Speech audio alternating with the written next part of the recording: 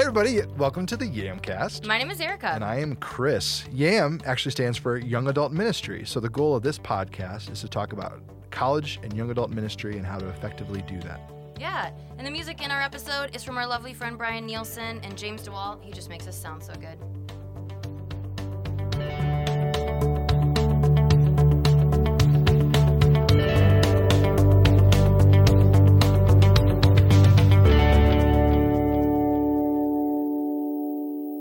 Okie dokie.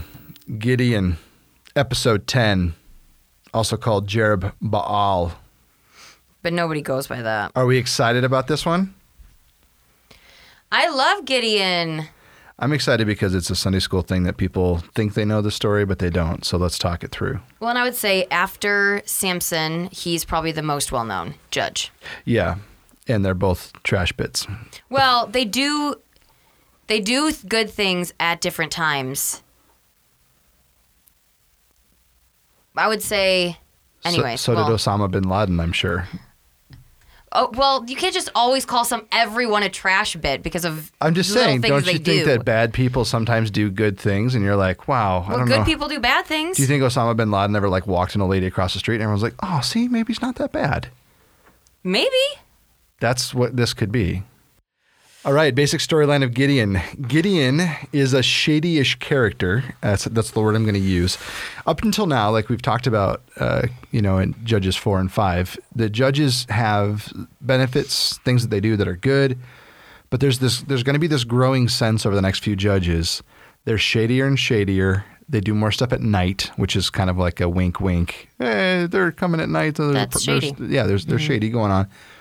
And what's amazing is he's a shady-ish character who's one of the most famous people in the Bible.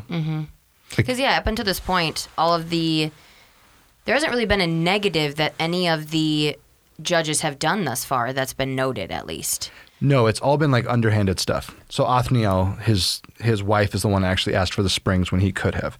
Ehud is a left-handed dude. Yeah. Right? Shamgar uses an ox goad.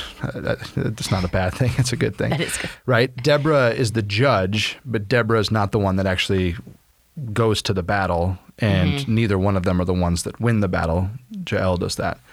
But it doesn't seem like any of them are the reasons that Israel ends up being led astray again. The cycle completing itself. Correct. So if we're following the basic storyline of Judges, this is the beginning of really moving in a bad direction. And it's mostly because of Gideon and who he ends up being. So here's some of the things that Gideon does. Gideon. Here's kind of the low list of what Gideon accomplishes. He questions God. He tests God. He does fight valiantly, which is yay, but only fights valiantly after he gets confirmation from a weird dream thing that's happening down in the camp. Then he is confronted by Ephraim, and he confronts Ephraim back by saying, what am I compared to you? You're so much better. That's kind of a wussy thing to say. So he's like the kid in the schoolyard that's getting beat up by a bully. He says no to being a king, and we're like, yay. But the response to that is he takes tribute and builds an ephod. And that's going to be played out in our next episode of Judges when we really get into his son does some really creepy things with this ephod. That's where this is going to go. So an ephod is just a fancy garment of some sort, that you'd wear to fancy parties. Fancy parties. Yeah, he wouldn't actually wear this at all, I don't think. This is more of just I have a lot of gold, I'm going to build an ephod out of it, and I'm going to stick it in my house and let everyone see it. So that's the basic storyline of Gideon. We know the story because Gideon starts with 32,000 people. That gets cut down to 10,000 people. Those 10,000 people get cut down to 300 people. Those 300 people light up a bunch of lamps and blow a bunch of trumpets and then win the battle somehow. Yeah, these are the warriors. Yes, right. Yeah. Right. So we know the story. What's amazing is it's actually tied to the last one in a number of different ways. So we'll talk about this in some of the deeper dive stuff, but there's some tie-in with the Gideon Midian thing, the Kenite situation where the Israelites are hiding is a key. And along with that, there's just sort of this growing sense of there's some weirdness going on in the land of Israel, and it's all happening around Mount Tabor, that little belly bottom mountain that I talked about in the episode where we talked about Judges 4 and 5. So that's the basic storyline of Gideon. He sort of calls a bunch of people to battle with him. They show up. They're excited to fight with him. They cut the troops down to 300. He wins the battle. But as he's winning the battle, the Ephraimites come into the mix. They decide to fight as well. And then the Ephraimites are mad that they didn't get invited into the battle because so far in Judges, if you haven't noticed yet, they keep showing up to fight because they're like good fighters. They're warriors. And so they get all upset. And he's like, oh, it's not a big deal. And then everything's fine. What's amazing is there's this storyline that you don't even see yet starting to build. And when we get to Jephthah, the Ephraimites are actually going to start a civil war within Israel. And it's the first of the civil wars that we're going to see in the book of Judges. So just to kind of highlight that, this is the basic storyline here. Gideon's got problems. You don't necessarily see him. He's got way more than 99 problems. And an ephod is one of those problems. Is that fair? Yes. So that's the basic storyline of Gideon.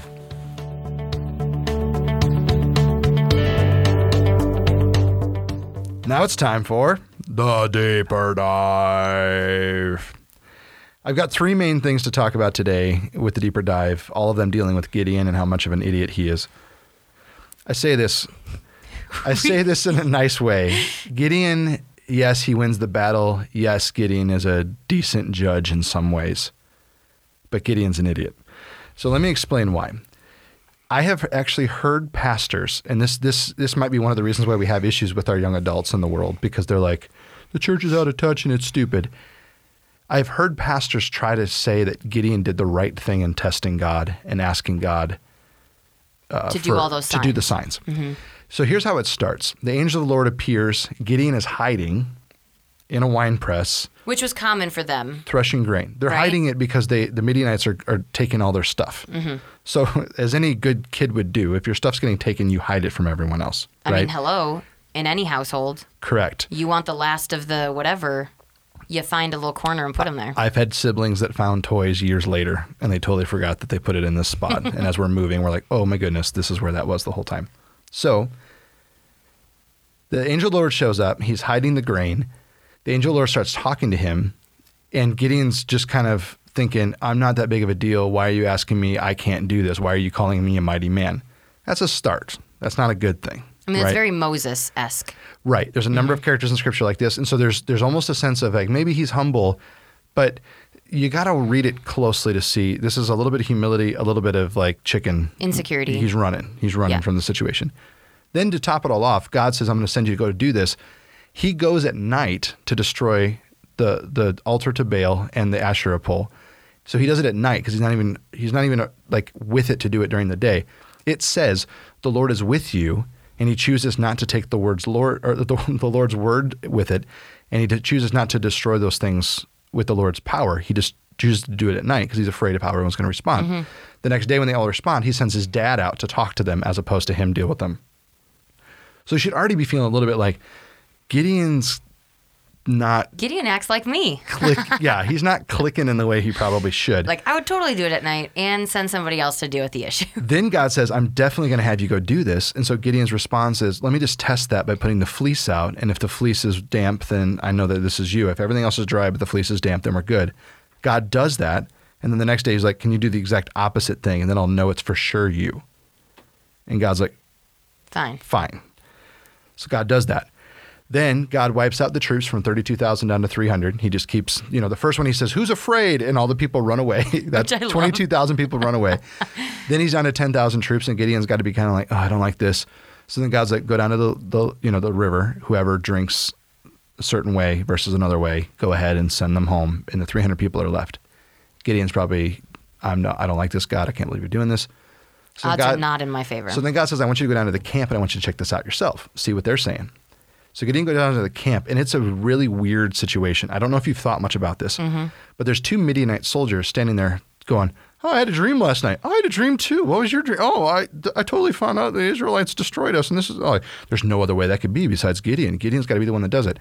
There are some scholars that have pointed out, I don't know that any Midianites would actually be having that conversation. So it's possible God's like, Gideon is still freaking out. Let's send two of the angels down there and let's just do this. Or yeah, they're like, we got to dress up like Midianites? What does that even mean? And God's like, just do it. Just look at them, find them clothes. That's one possibility of how to read the story. The other one is just that God was just so overwhelming to the Midianites that he's like giving them nightmares every night.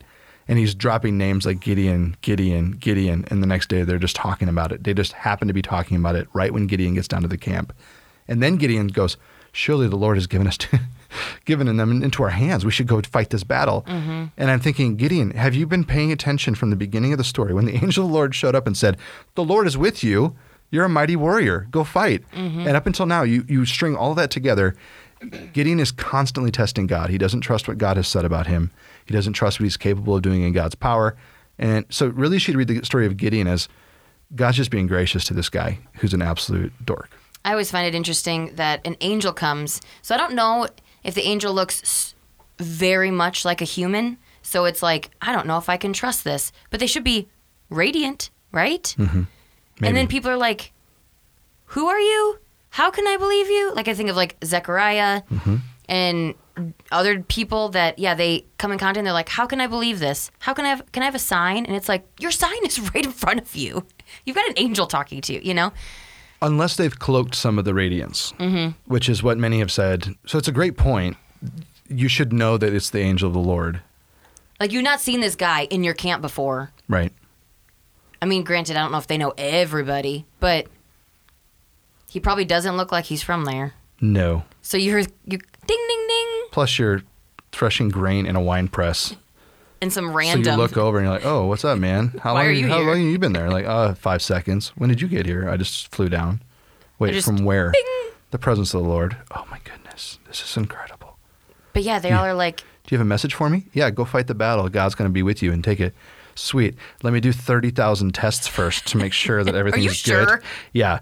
I just want to be absolutely positive. Can you turn the Do it again. Can you make this Mountain Dew go inside out from the can and then back in? That'd be awesome. Mountain Dew. We do this stuff all the time, don't we? So true. Where we're testing God and we're doing those ridiculous things. So, so the first part of the deeper dive is that testing God is not good. You should not read the story and go, "Oh, what a good guy." You should ask read for signs. Right. You should read the story and go, "Gideon's an idiot. What am I doing here?" That's the first one. Second thing is, and this is big, we kind of just talked about it briefly, but I want to really pull this out. Gideon does most of the big things that he does in this battle at night. Whether that's taking down the Baal altar and the Asherah pole, that happens at night.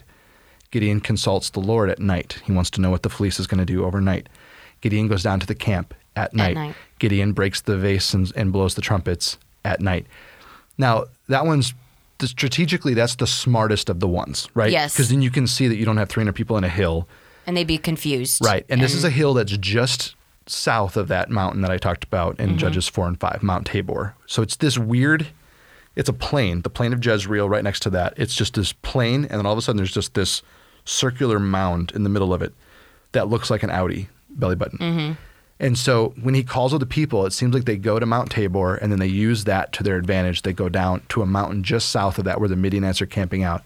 They surround them, then they break the vases and they do that. But I want you to notice when people show up at night, all throughout their whole story, there's a little bit of shade being thrown their way. And I'm saying that somewhat intentionally, right? You know, I know the joke with shade and night, like it's all kind of tied to it. But by the book of John, for example, one of the beautiful strategies that John is using for us when we read his gospel is Nicodemus shows up at night in the beginning of the book. And at the end of it, Nicodemus is actually taking the body of Jesus in broad daylight to Joseph of Arimathea's tomb. There's a character development there that you should be seeing. Do you know what I'm saying? Yes, the whole idea of light and dark is very, very obvious in that book, yeah. Correct. And I'm not implying that he didn't show up at night the first time. I'm not implying that John made it up. I'm implying that John uses those details to sort of wink at us and say, I want you to see the development of this character. With Gideon, there is no development of this character. There's never a point where he's sort of just totally in charge of the situation in broad daylight. There's never a point where he's not kind of lurking at night doing weird things. So you should be leery of this character and you should be paying attention to the Bible. So my main point here with the deeper dive is we should really be thinking through every single story that we read. We should stop and we should be processing and we should be looking at it going, what's interesting about this character compared to others? No one else has been mentioned that they're at night or anything else. Did you notice that in the book of Judges so far? And all of a sudden, there's just tons of details about Gideon, and it should make us think, why is he doing all this stuff at night? Maybe he's not that great of a guy. Maybe he's doing everything at night because there's something in his character that we should be paying attention to and processing. So the fact that that's happening is a thing. And as I mentioned before, I think the dream of the Midianites is a little suspect. I'm not saying that the Midianites aren't the ones down there talking. Please understand that I'm not implying that story didn't happen the way it's written. I'm more saying Gideon wouldn't know if they were Midianites or if they were an angel of the Lord or if they were Israelites that were dropped into the camp to like say something. It's possible the Lord was using different people to sort of accomplish the purposes. And those people, when Gideon overhears what they're saying, it encourages him. And God's just thinking, finally, we're there. Finally, we're to the point where Gideon gets it. Mm-hmm. Gideon's going to let this all go the way it's supposed to go. And I want to point out, too, that the Midianite thing is, I pointed this out earlier in the episode, but I'll point it out a little more fully here.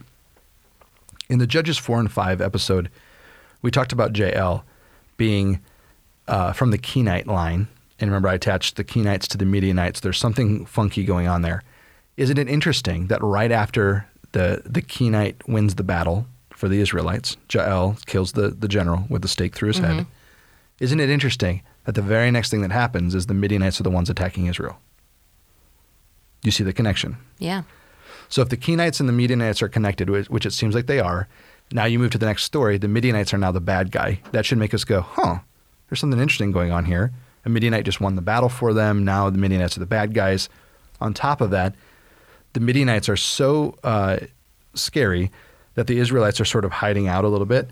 There's a bit of a bit of a cheekiness to that as well, because remember, Jael's name means wild goat, basically, and goats hide in hills. Like when we were in Israel, we went to this spot where David kept running from Saul in the wilderness. And as we're walking through this area, there are goats everywhere. And in fact, that's what the place means. En Gedi means like house of goats or land of the goats. So you're there and you're just kind of checking it all out. And there's these goats everywhere. They just kind of pop up and then they like run up a hill and they stand on top of a rock and all this weird stuff. And it's interesting that the Israelites are sort of hiding out in caves, hiding out in, like he's putting his grain inside of a wine press. He's hiding out.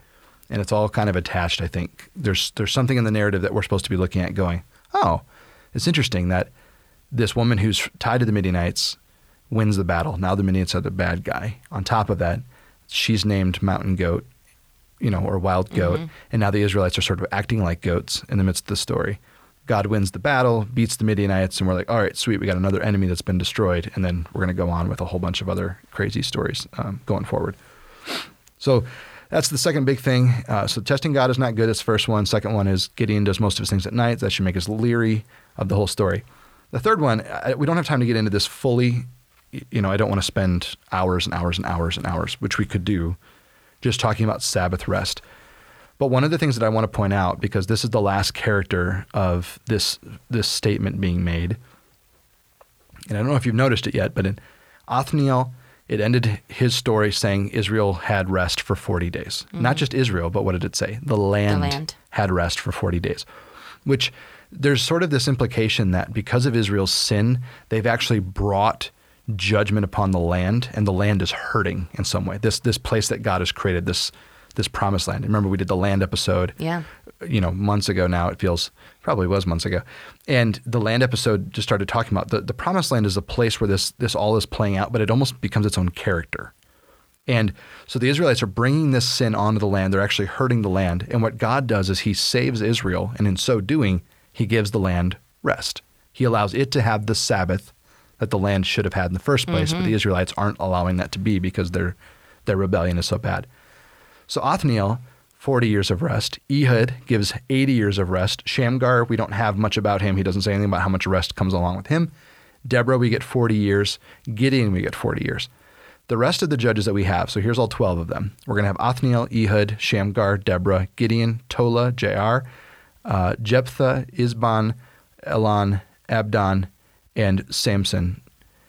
Most of the end of these guys are going to have about 20-year judgeships, but it doesn't say anything about the land having rest. Interesting. Now, the reason why I wanted to point this out is there's a little weirdness going on here. And not to get super nerdy, but I'm just going to talk about it for a second. So, if you want to fall asleep or turn off the podcast for a minute and then take a nap. If you're listening in your car, please don't fall asleep while you're listening to this part. That'd be bad. Super nervous about people, hitting the median or another car. Oncoming traffic. Yeah. Pedestrians. All right. So here's the idea. And I sometimes I say that stuff just to try to build it up so people are like, ooh, this is really going to be boring. And then they're like, oh, that wasn't that boring at all. And I'm like, yes, mission accomplished. My plan. Sorry, I just gave you away what I'm trying to do here. All right, here we go. There's something interesting about the timelines here. People make a lot of timeline things with the Bible. In fact, there are people in our church who have sort of developed like the plan for the end times, and they've got all these things like they can tell you exactly when it's going to happen. All those dates have passed and nothing happened, that kind of thing. With the genealogies and with the timelines in the Bible itself is sometimes doing things that can't possibly add up. And what happens with liberal scholars, and this is where the reason why I'm bringing this up is for college students and young adults who are, judging the Bible, and critique it, do that. But understand that I have an answer for your question here. When you look at the Bible and you start adding things up, sometimes it doesn't add up at all. So for example, the late date of the Exodus, so the latest possible date that they would have left Egypt was 1450 BC. We know that David lived around 100 or 1000 BC. Sorry, not 100, but 1000. So between 450 BC and 1000 BC, that's 450 years, okay? If you start adding up all the things that are happening between the Exodus and now, if you add up all of these 40 years, 80 years, 20 years, all that kind of stuff, and you try to cram all the genealogies together, you're going to end up way past the 1000 date. That's just how it works out. Second, if the early date to the Exodus, which would be 1250, and I'm probably saying that wrong. Actually, I think late means 1250 BC. Early date would be 1450. Yeah, so I totally messed that up. So 1450 is the late date. Sorry. 14. The BC gets confusing. Yeah. It is confusing because it goes down to 0 and then correct. we go back up. It's like a timeline. So early date would be the furthest one out. That's 1450 BC. 1250 BC is what we call the late date of the Exodus. Scholars are debating as to which one those two dates are. It doesn't totally matter which one you choose, but my point is if you choose the late date of the Exodus, 1250 BC, and you do the math there, you're only 250 years away from David. There's no way you can cram all this in. Mm-hmm. So what happens a lot of times is students will come to me and they'll go, I added all this stuff up and it doesn't add up. There's something wrong. The Bible's wrong. That's one way of looking at it. My better answer for you would be, I believe this is spiritually inspired. I believe the book of the Bible was written by people who were inspired by the Spirit. I believe the Bible was compiled by people who were inspired by the Spirit. I believe that the Bible was edited and all of that by people who were inspired by the Spirit. Like, there's a comment, Moses was the most humble man that ever lived, and no one's ever seen God face to face up to this day. That was clearly written hundreds of years potentially after Moses lived. That's okay. Someone edited that. They wanted to make sure that you knew how important a guy Moses was. However, when you start adding it all up, if it doesn't add up, maybe your answer should be, this doesn't add up. Maybe God's doing something interesting for me to think about. And I would suggest that with these land of rest periods of time, that's probably what's happening.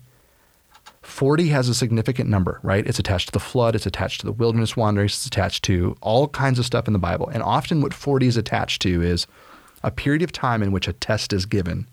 And at the end of the time of test, you know whether the people are going to go for or against whatever's going on. Interesting, because I'm reading Exodus right now, and he's 40 days on the mountain. Correct. Meeting with God. There's a ton of them in Exodus. So he's 40 years old when he leaves Egypt. He's 40 years old when he meets the burning bush. He's 40 years after that. So he's 40, 80, and then 120 when he dies. So 40 is like, I have arrived. Correct.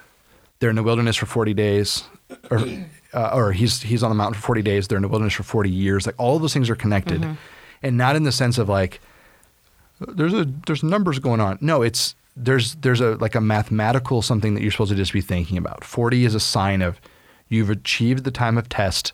What is your answer going to be, and how does it go? Because after he comes down off the mountain for the first 40 days. He finds out they've all been rebelling against God. He throws the commandment, the tablets, freaks out, goes back up for 40 more days.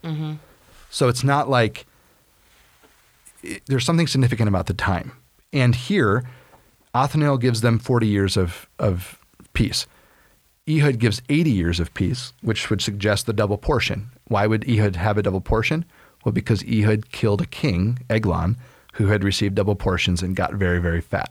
So what does God do? God gives the land a double portion to save them because Eglon had misused the territory. Deborah gets 40 years. Gideon gets 40 years. And I think it's uber significant that when we get to Samson, Samson's going to get 40, not 40, but 20. He's going to judge for exactly 20 years, which shows us the nation of Israel starting to slip away from what it needs to be. They're not making it to that. Yes. So my point here is if numbers don't add up, maybe instead of saying the Bible's not real, you should say the numbers don't add up. Maybe there's something else going on that I should be mindful of, and step back and just think, what would God try to be saying here? If we try to make it like the Bible made a mistake, or God intentionally kind of did these things differently than you'd expect, so that you actually stop and notice it. And when you notice it, you go, what do I do about this? Well, it kind of just reminds me of our Yam Snack where we talked about perspective. And Yes. You started it with having, these are all the things that I believe are true. This is the lens from which I look at the Right. Bible through. So when these things don't add up, I don't automatically throw the book and say, it's false. I can't believe any of it. Because you know these things to be true, you go at it with there must be something different here. It must not be what I'm thinking it is. Yeah. And two of my seminary professors said something very helpful to me. They said, if I have a question that doesn't add up, they put it in what they called their theological icebox. And how they described it is sort of like a fridge at the end of their mind where they stick an idea that they don't know how to answer, and they just put it in there. Instead of doubting everything and throwing it all away, because there's so much truth in it, there's clearly the issue is probably with me rather than the text or rather than with God. You put it in the icebox, eventually it gets answered, and you're like, oh, that's what I was looking for. That's the answer that I needed. I just didn't realize it existed. Or that theological icebox might be the kind of place that allows you to then go search those things out, and you find the answer yourself, and you're able to write an amazing book that everyone loves and thinks is amazing. Mm-hmm.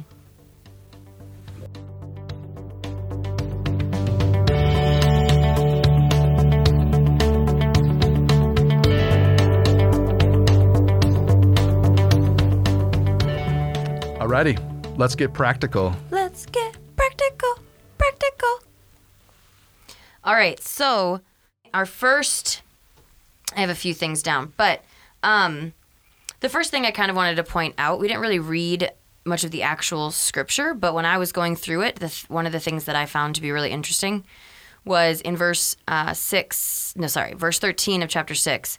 It says, and Gideon said to him, he's talking to the angel, Gideon said to him, please, my Lord, if the Lord is with us, why then has all this happened to us? And where are all his wonderful deeds that our fathers recounted to us, saying, did not the Lord bring us up from Egypt? But now the Lord has forsaken us and given us into the hand of Midian. I just find that interesting because I think we come at God with that all of the time. Well, if I have God, if I've prayed, if I've fill in the blank, why is all this happening to me? Why does my life seem crappy? Why are these people coming at me? Fill in the blank, whatever you think it is that God is doing to you.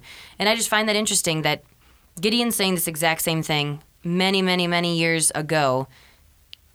Same issues. We all still have, as humans, the same issues with God. We think, well, I have him, so like everything should be hunky-dory and fine.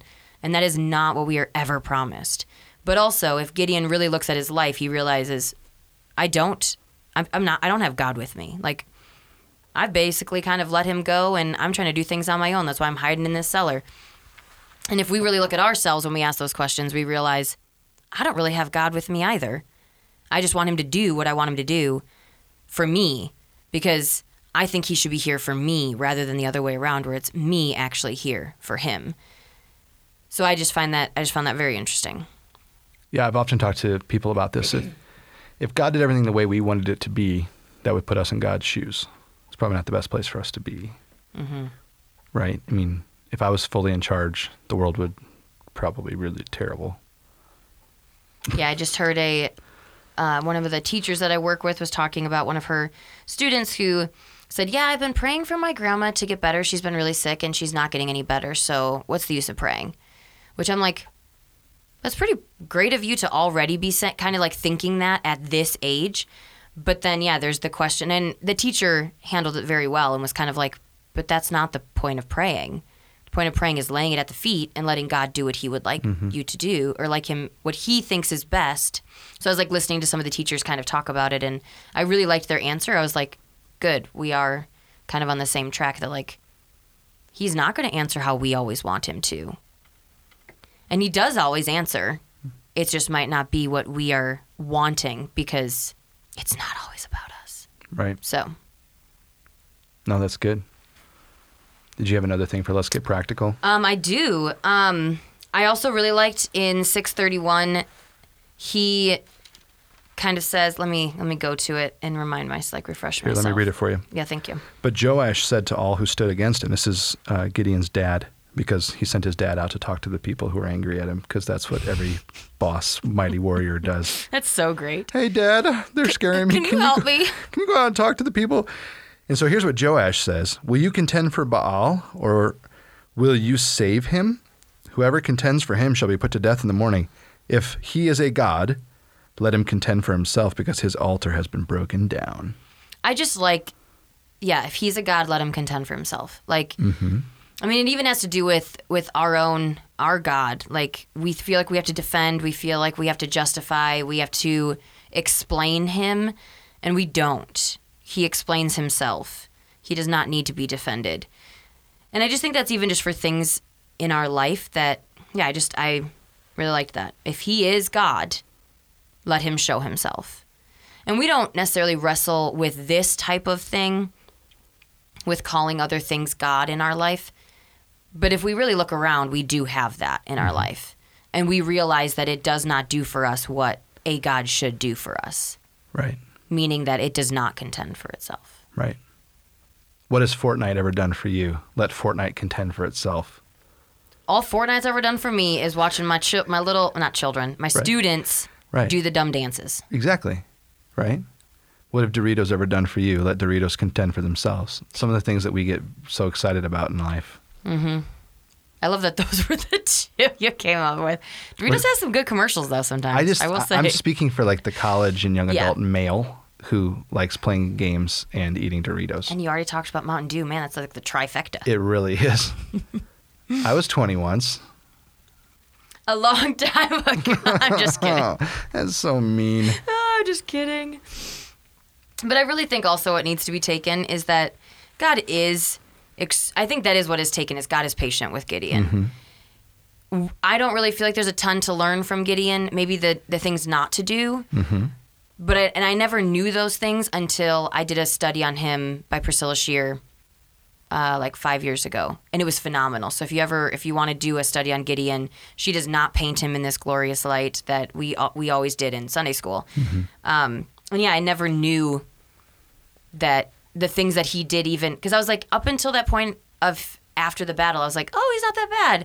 And then when they're like, oh, hey, you should be our ruler. And he's like, no, let God be your ruler. And I was like, yes, Gideon. And then he's like, but wait, I want all of your gold. We're going to make it into this awesome dress thing that I'm going to wear, like a shield or something. And then everybody's going to know who's cool, and it's me. I won't be your king, but I would love for you to take all your earrings off and give those to me. Oh, yes. It's 1,700 shekels worth of earrings.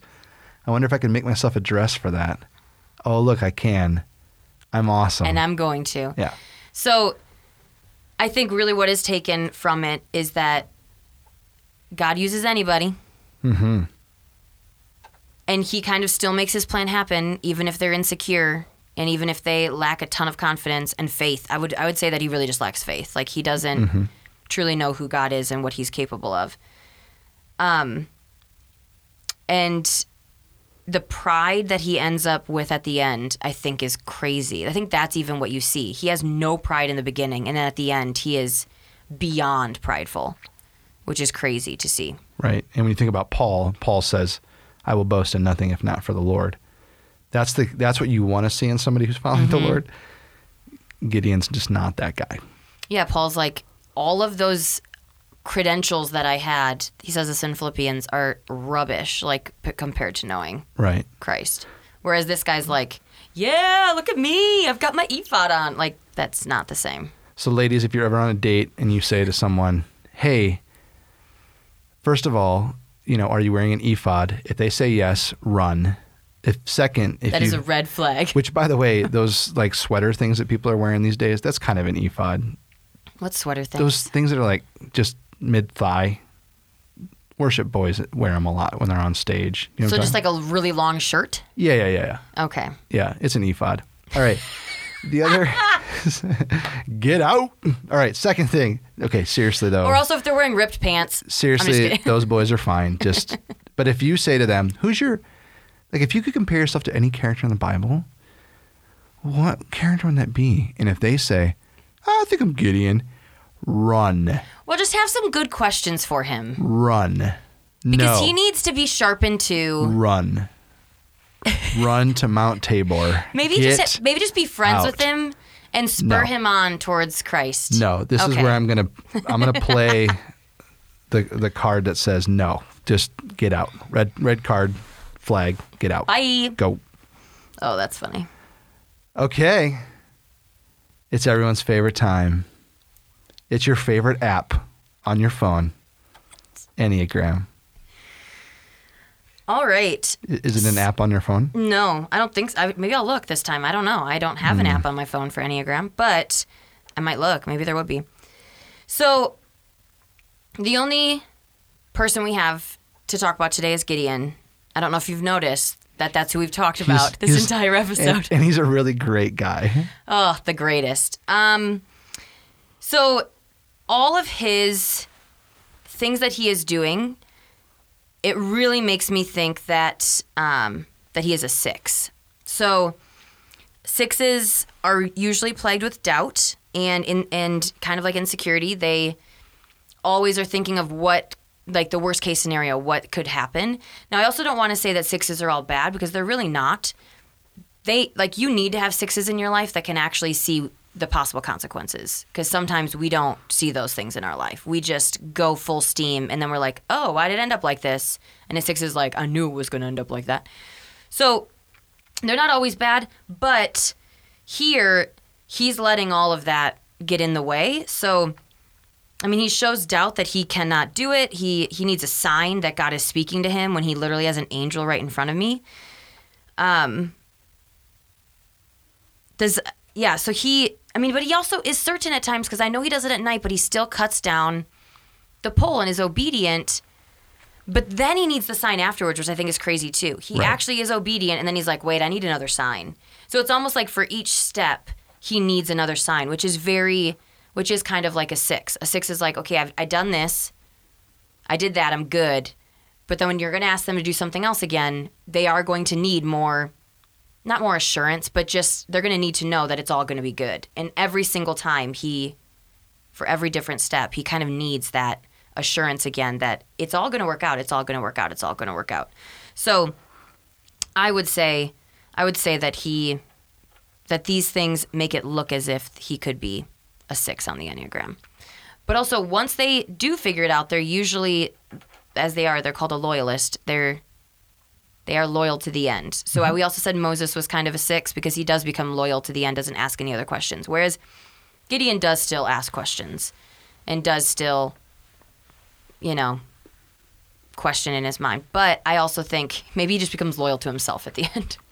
Well, and we were joking about the ephod thing, but he doesn't actually worship the ephod. Now, it's kind of a bogus move that he makes it in the first place. It's bogus. He takes everybody's gold to do it. And bogus, kids, was a word in the 80s. That was a really big deal. So he's totally that, but yet at the same time, he's loyal to the Lord. It's not until after his death that the ephod starts to get worshipped, and it gets really, really weird. So you're totally on the right track. I think he's very, very loyal.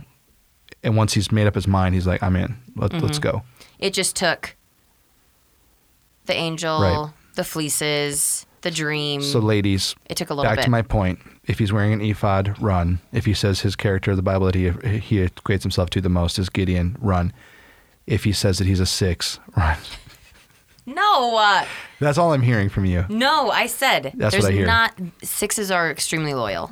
Everyone remember, I'm right here. No. Erica's wrong. No. Okay.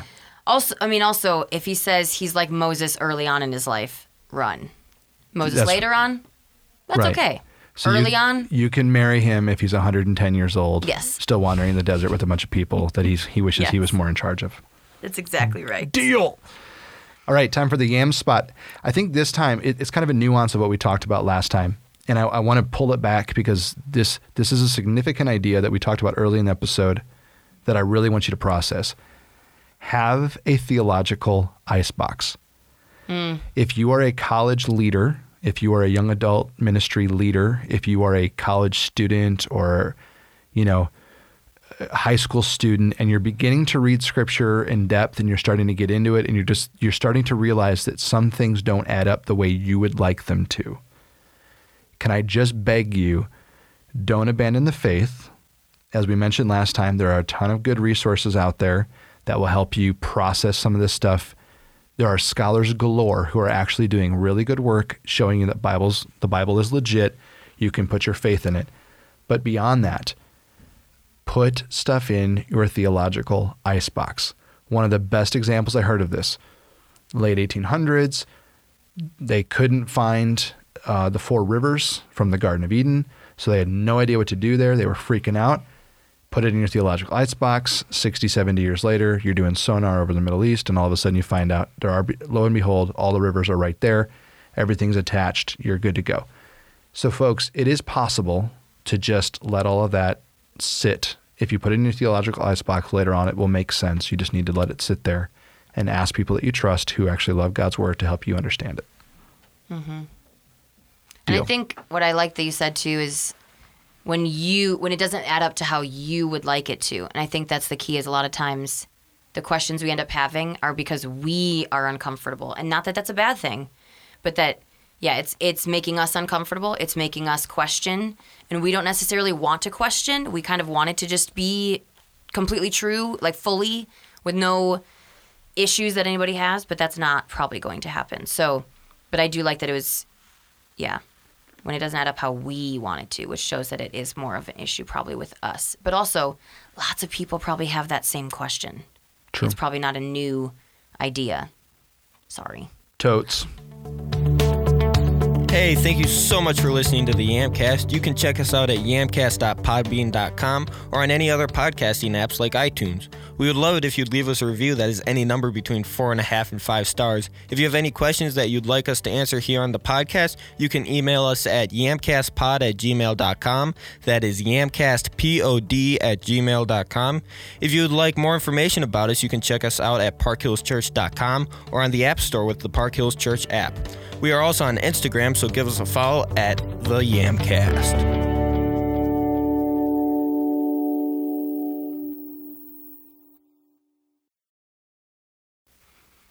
Sounds great. Appreciate. Rate with a 5.